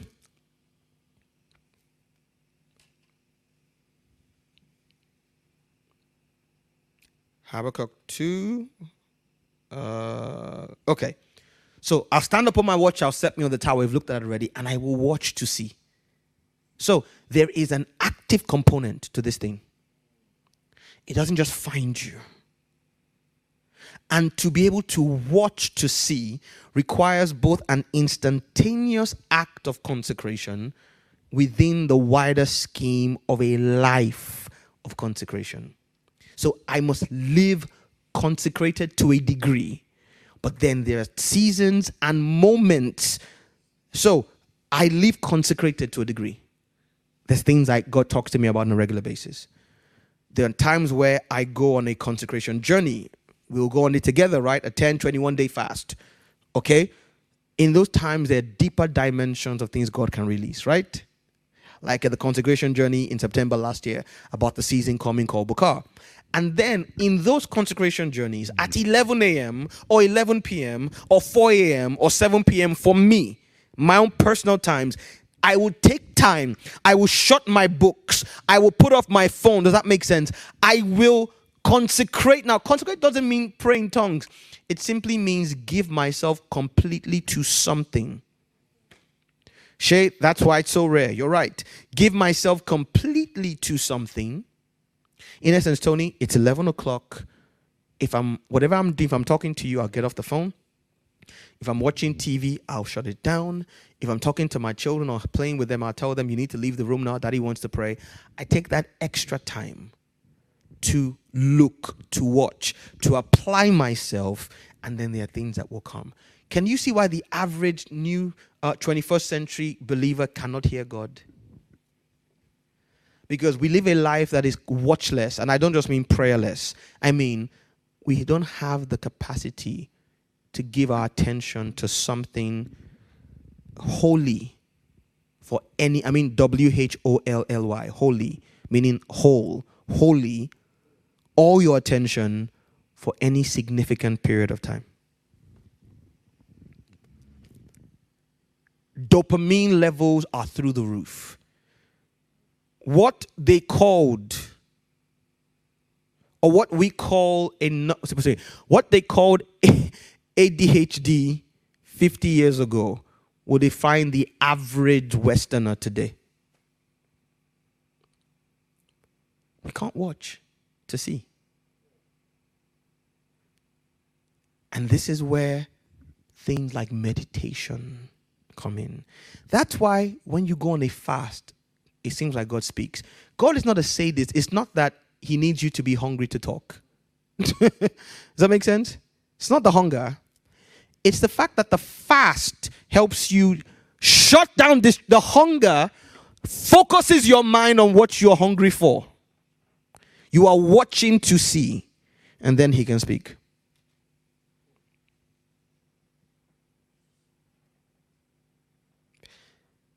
So, if you just want to live your life doing what you want, when you want, how you want, distracted, entertainment on max, on steroids, TV today, YouTube tomorrow, dinner today, date tomorrow. If you, can I take this deeper? Mom, I know there are children watching, but I need to say this. My mom is always critiquing me and saying, be careful what you say. So if you have children watching, please send them out of the room now. I'm about to say something that is not PG friendly. The ancients, Tony, the men who raised me in the things of God and ministry, they taught us. And like I said, some of them were dead before I found them. So they're books. They taught us that even married, Tony, if you are going to be prophetic, you and your spouse can't share certain relations every night. Mom, how did I do? That's the best way I can. My mom should be proud of me for classing that up. Making it PG friendly, right? Tony, they will tell you that if you are going to walk in a dimension of sensitivity to God, marital sexual relations cannot be a daily affair. And, Tony, hear me, I have a very beautiful wife. Have you all noticed? If you're a man, don't answer. Only the ladies can answer. Men are not allowed to notice. I'm only joking. I got a very beautiful wife, Tony. She's gorgeous. She's amazing. And, I'm just as attracted to her. I'm just as erotically attracted to her today as I was the day we got married. Tony, there's times where we are two birds flying by in the same house for 2-3 weeks. It's not that there are no sparks flying. Now, it's rare. It's not often. It's not godly. The Bible says you go on a fast, a long fast. It says even when you fast, you can only abstain from such things by mutual conversation. And it says don't make it too long, lest Satan tempt you. But there have been times, right? On average, twice a year, Tony, where 2-3 weeks we're in the same house. And sparks are flying back and forth. But because of one or both of our desires to press into something in God and or hear him on something, we'll put the sparks in cold water. I say, I'll see you in a week. Also, Tony, I used to wonder, why am I my most prophetic when I travel to minister? Until I figured out, when I travel to minister half the time, my wife doesn't come with me. So I'm a bachelor again. There's no distraction with pleasure. They taught us, Tony, that if you hear God on a regular basis, you won't have 3 square meals every day. Tony, I cannot remember. Okay, that's not true. Actually, no. Tony, I can't remember. No. The last time, Tony, I had 3 meals in a day was yesterday. One meal was at 4 p.m. Another meal was at 8 p.m. And the third was after the press at 1 a.m. in the morning. Because by the time the press was done, with all the heat and the dehydration and everything, I was starving. And that was the first time in months, Tony. Last night, at the height of the heat wave. And notice it wasn't breakfast, lunch, and dinner. It was a late lunch, dinner, and a late dinner. It was technically the same meal spread between 8 p.m. and 1 a.m. in the morning. Other than that, Tony, I can't remember the last time I had 3 meals in a day. I can't remember the last time I had breakfast. No, I can't actually. It was last year when I stayed at a hotel. You know, hotels are, especially when the breakfast is included. And this was a 4-star hotel with a full English, half of which I couldn't eat. I can't eat bacon or sausages, but I wanted the beans and the hash browns and whatever. And so, Tony, to eat breakfast the next day, you know what I did? I refused to have dinner the day before. So, in the morning, I didn't eat breakfast. In the afternoon, I didn't eat lunch, right? In the evening, I didn't eat dinner. I went a whole day without eating because I wanted to have breakfast the next day. That's the only time in the last 2 years, last year and a half, I can remember myself having breakfast. Because a similar thing happened about a year and a half ago before that. So roughly once or twice a year, I will have breakfast under those conditions usually. So my breakfast, a bad day, a day where I'm starving, is about 1 p.m. in the afternoon. After the gap is the earliest in a day I can have breakfast. It used to be 12. Now, once the gap started, it's not 1. That's on a bad day. On a good day when I'm not fasting, breakfast is roughly either at 3, maybe 2:45 before I go to get my boys from school, or when I come back from their school, which is usually about 3:45. So I either have breakfast at 2:45 on my way out the door, or I have it at 3:45 when I come back from picking them up from school, right? And that's on a day when I'm not fasting. Today, I will have breakfast after the quorum. So, a non-fasting day for me, a day when I'm eating, is 2 meals a day. A late lunch and an early dinner. See you for the late lunch tomorrow. You know why? Because they taught us, and it works, Tony. I have to watch to see. I can't, in essence, there is a level of residual inquiry. I told you, I can't wait to kneel down and rekosimanta liketaba to hear God. There are things God has to get my attention about in the flow of the day. As a father, as a husband, as a shepherd, as a prophet, as a statesman, right? As an elder in my extended family. So I can't, it's a risk, Tony. There's seasons of my life where I tell God, this month, someone say this month. Oh, Rabba Shakati. So in fact, it can't even be a month. A month is a month. It can never be a month. I say, God, this week, right? If there's anything you want to do or say, find someone else. I am, oh Jesus, this week, right? I am on break. That's when I will have breakfast at 12 noon. It's a week where I'm off. Otherwise, I need to live a life that is currently or constantly watching to see.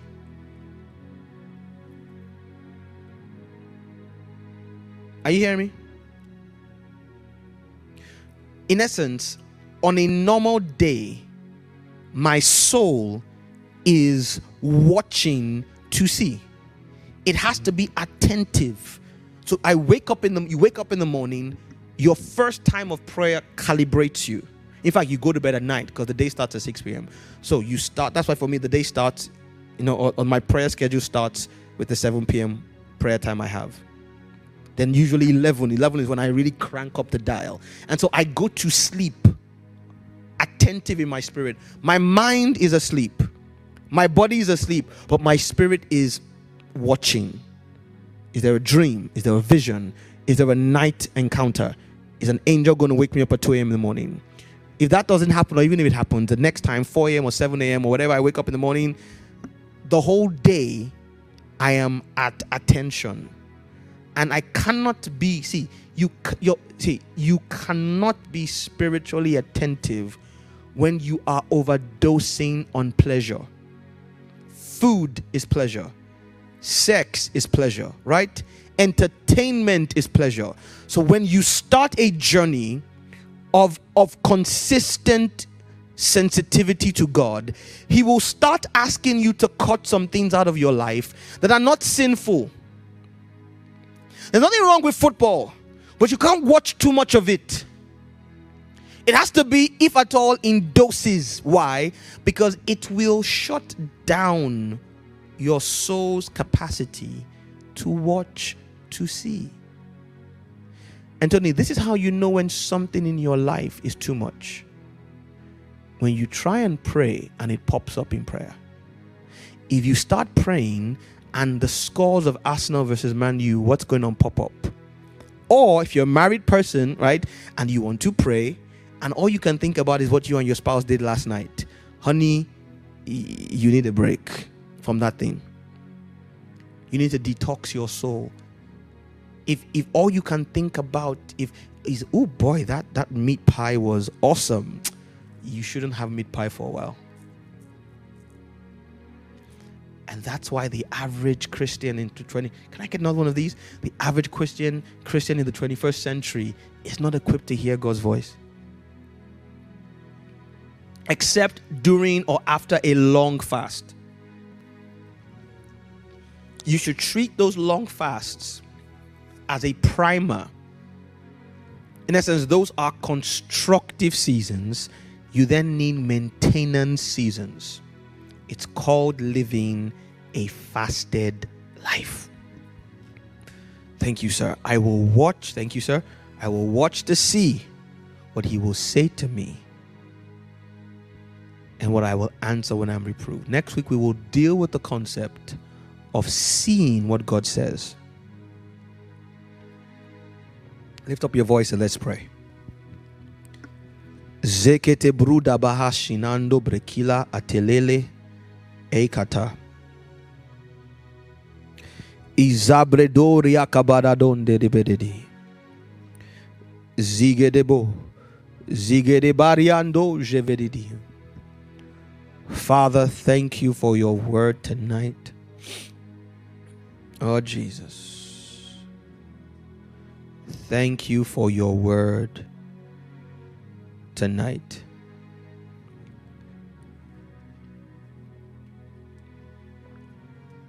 Thank you for the surgery that you are performing. Thank you for the dealings that you are having.